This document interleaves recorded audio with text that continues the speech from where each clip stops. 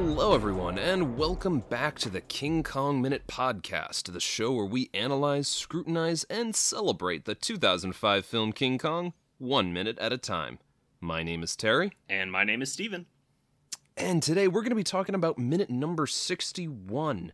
This minute starts with a very furious-looking Skull Island warrior and ends with Anne in captivity looking rather desperate, for a very good reason. And stuff is, finally hitting the fan after an hour of film. Yes, this is a copious amount of gorilla dung that is hitting the fan here. Oh, man. Man, those clubs look wicked. I was having trouble. It kind of looks like it's got, vertebrae, like a spine. That's attached not... to the end of the club. Not quite? I mean, that's not out of the question here, okay. honestly. Okay. That I thought you had a better look. I mean, I'm looking at it. I don't like it, but I'm looking at it. And that very well could be vertebra. It could be shark teeth. Okay. As well. Gotcha. Actually, I don't know if sharks would actually get that close to land. But I mean, it's like, hey, look, God knows there's plenty of other terrifying fanged and toothed creatures on Skull Island that they could easily make a nasty club out of. There are. There is a part in the book that even talks about some that, prowl around the shore looking for, washed up stuff. And I'll have to look up the details on that one, but... Yeah, it's probably... If I had to guess, that's probably what the Skull Islanders deal with most regularly, considering everything else seems to stay behind the wall. Mm-hmm. Yeah, more it's the only reason that they're still alive. Right, exactly. Probably dealing with the cliff dwellers and more shore-based creatures, not the bigger stuff on the inside. Mm-hmm. But we do see...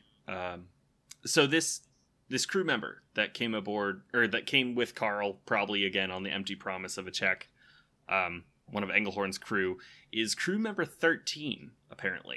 Oh, that's... I wonder if that was intentional. Exactly. I think it probably was. Matthew Chamberlain was the actor's name.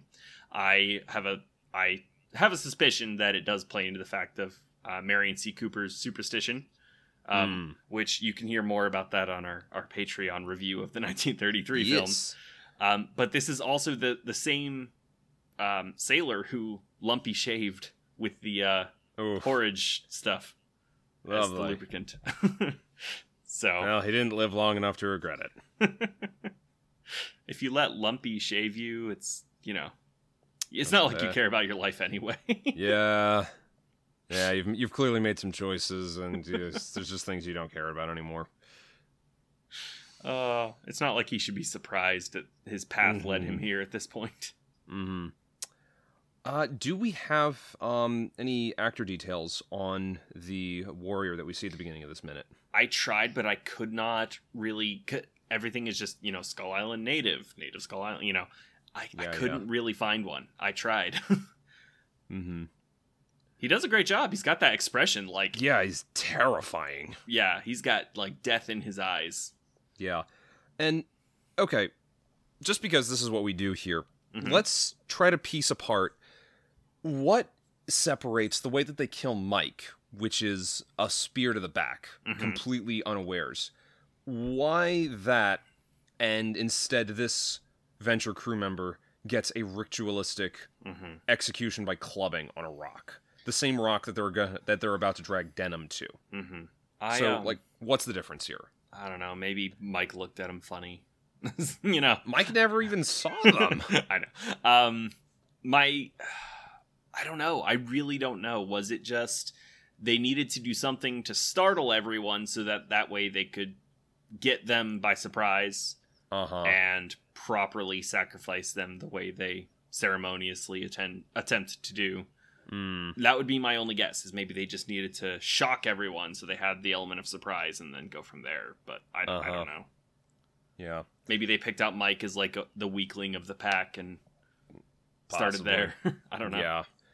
Maybe. Okay, so, all right, there's something there maybe. Maybe that they would weed out the weakest, but then this ritualistic execution is more impressive if you do it to the bigger ones. I don't know. Or it could be the opposite. Maybe they thought Mike looked like the tough warrior and needed to get him out of the way with surprise so they could, take out the others. What are your other options? Baxter? I'll be perfectly honest. I like Mike as much as the next guy, but I don't think he was nearly as impressive as unnamed Venture Crew member number 13 as far as like physical appearance. It's probably true. It's the sweater vest. Yeah, no, I mean, okay, well, no, let's look at the two that one that they attempted to sacrifice or to execute on the rock. One was Venture Crew member number 13, and the other was Denim. Mm-hmm. Both who are the physically largest in this group. They're thick boys. Yeah, exactly. So I really think there might be something to it that, like, it's more impressive if they save the big ones for this kind of slow, purposeful. Yeah. So I mean, that's quite possible. Shows off their prowess more. I mean, this is entirely hypothetical. We are given no insight into the Skull Islander culture. Sure. This is all us just hypothesizing. Yeah.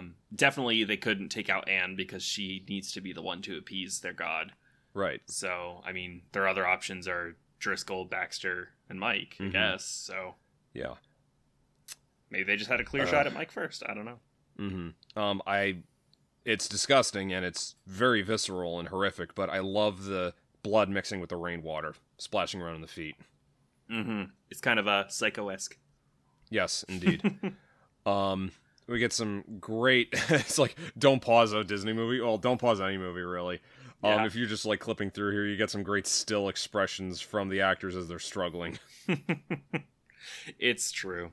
I love Jack Black's eyes they're just wide the entire time here. Like he's prepared. And something else I noticed, we were talking about the frames dropping when people were feeling overwhelmed. They almost never drop when Jack Black is on screen, but only when Anne, Jack, everyone else. But when Carl Denham is on screen, it's almost always clear. And I'm wondering if his nature of adapting keeps him a little more on his toes about it. I don't know. Possibly. Just a thought. Now, we do get a few frames drop with him, I believe, tomorrow, but it's not, mostly it's Anne that we get the frames dropping. Or Jack. Yeah. Moving on from that, I'm kind of embarrassed. I forgot the name of the actress who plays the Shaw woman here.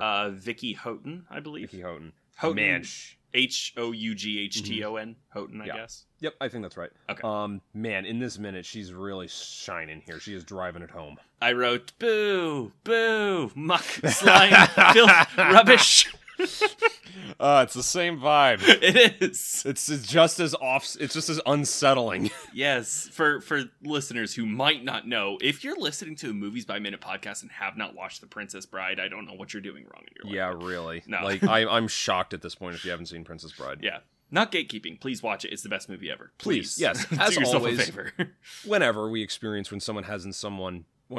someone hasn't seen a classic movie, it's always, that's awesome. You should really watch it sometime. You'd love it.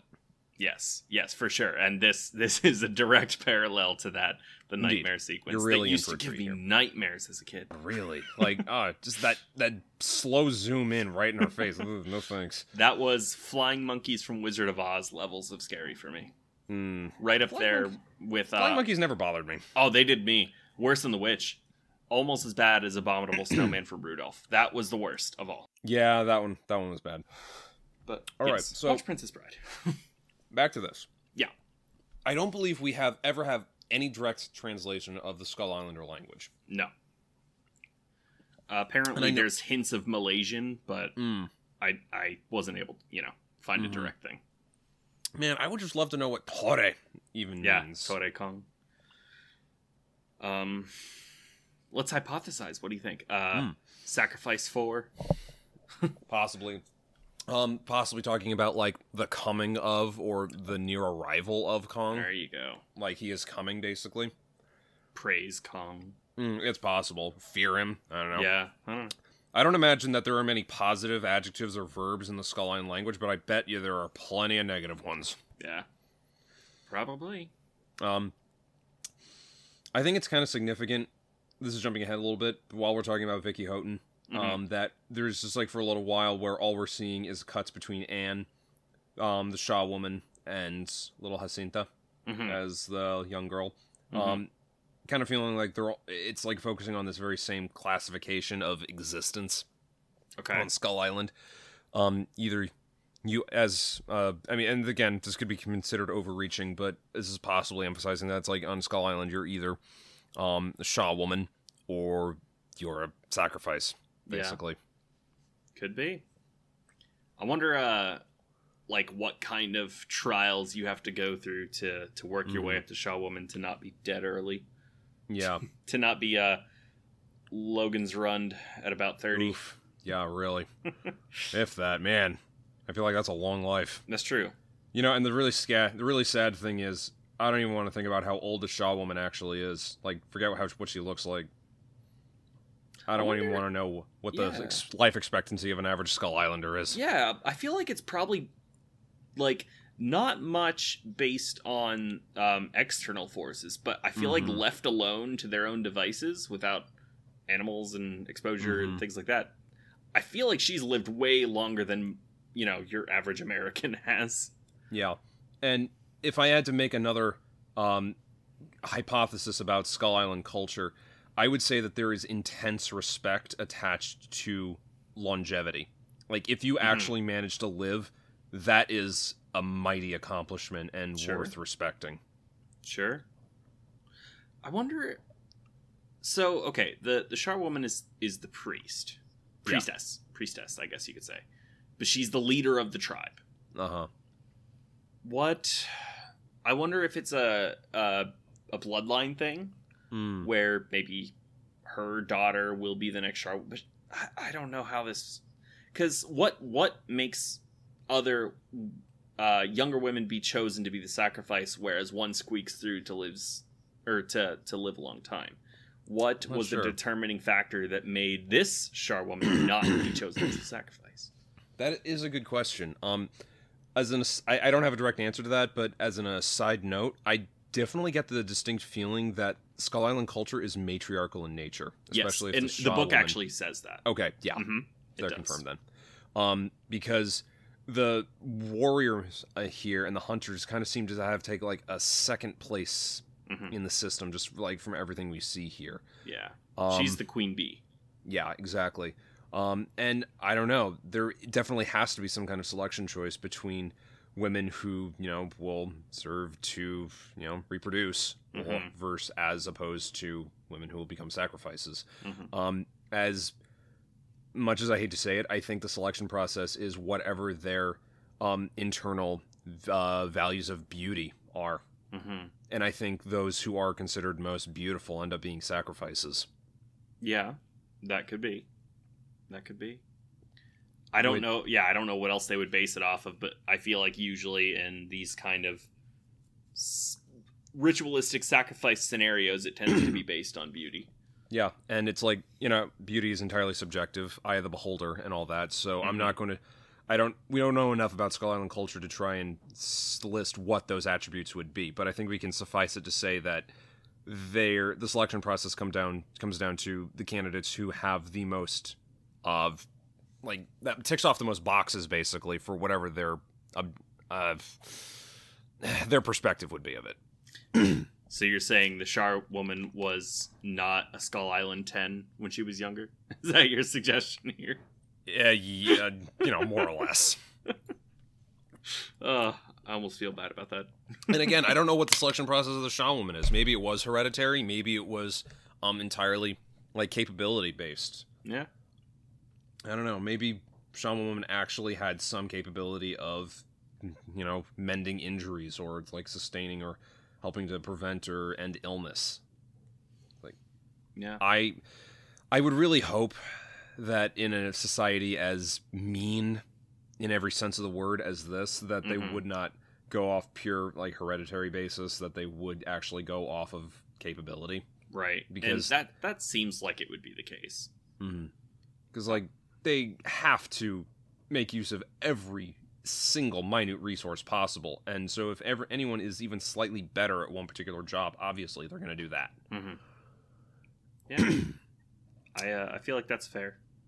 I had a note here that there's a creepy scream that Anne doesn't let out. It's more of like a, I don't know. I don't want to say another ritualistic thing, but it kind of is. Like in the background, you hear someone kind of give a scream, one of the natives, you can assume.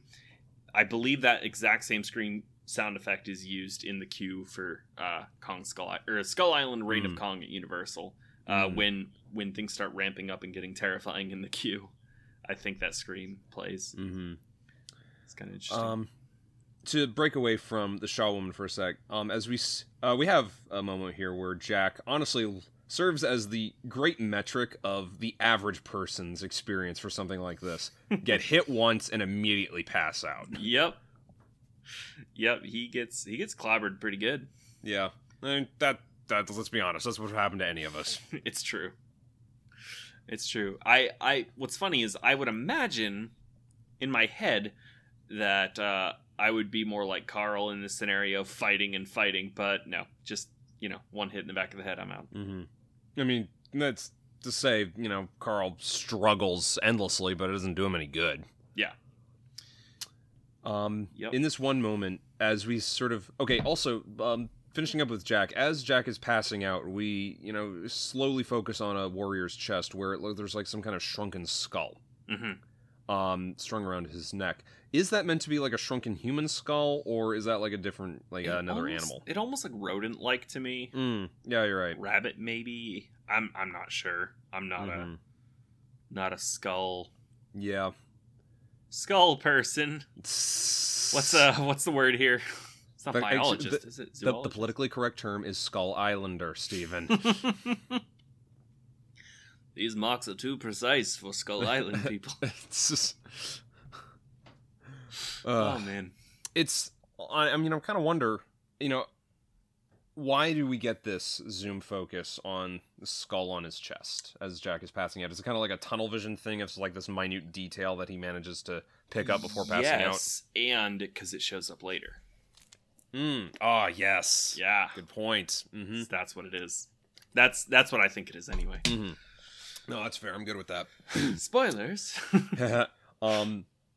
Okay, then popping back over to the side shot of Vicky Houghton as she's slowly creeping towards Anne. Yes. I just want to say how terrifying the other women are in the Nook. Beyond her. Their expressions, like one, you've got her like her eyes rolling back in like this grinning rapture of what's happening, and the other one is just, ugh.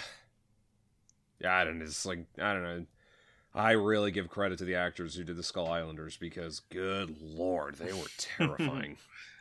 Oh, yep. I just pulled it up and I see it now, and you are correct. They're all doing just an amazing job, and whoever did makeup and the wigs and man, prosthetics, they all look genuinely terrifying. I will give credit to the concept basically behind the Skull Islanders because especially even down to their skin tone is unusual and it almost untraceable to any other ethnicity. It's like gray. Yeah. And it's again, I can definitely understand criticism being levied against this from making them look inhuman and bestial.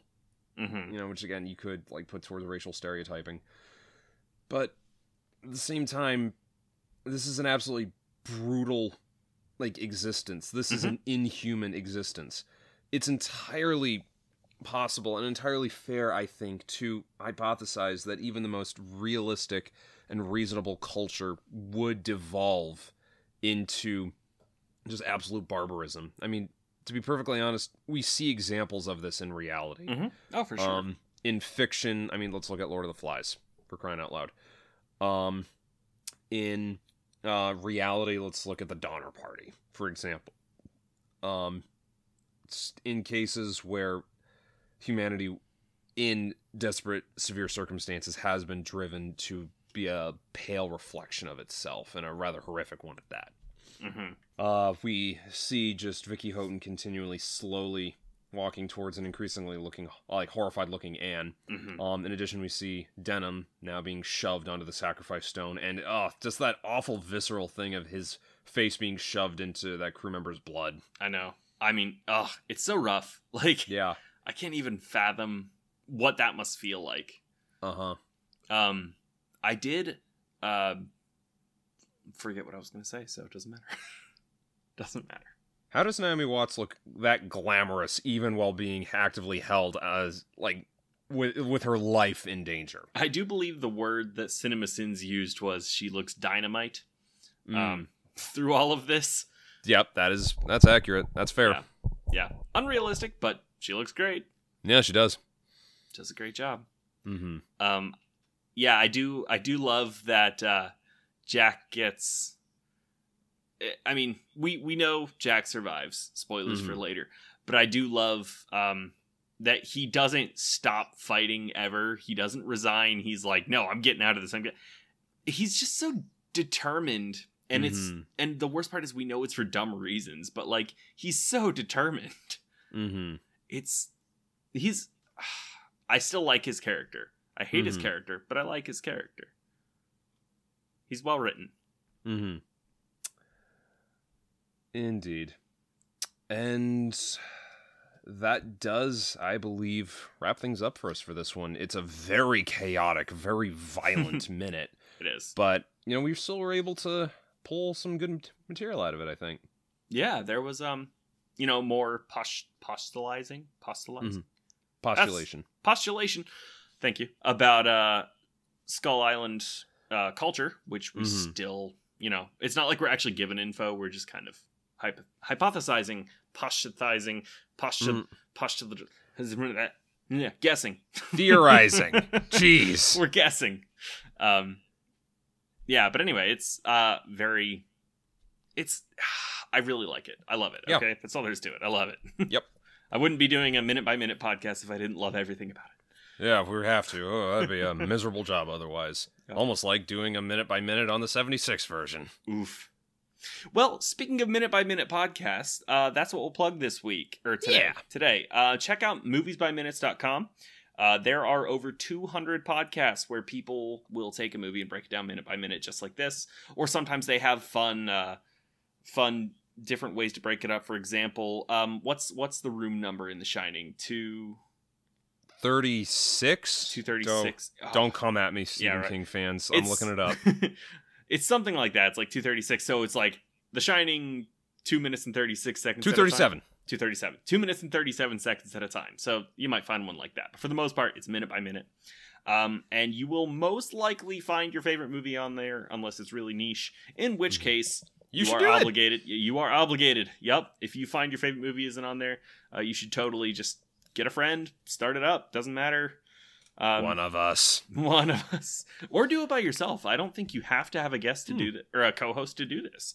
So do whatever you want. But yeah, check them out. There are tons of movies, tons of content. Podcasts are mostly free, so have fun with it. And yeah, join the rest of us insane folk who don't do anything with our waking moments except listen to podcasts at any given time. Oh, man. Yep. Other than that, yeah. Well, folks, you will hear us when you hear us on the next episode of The King Kong Minute. Bye, everyone.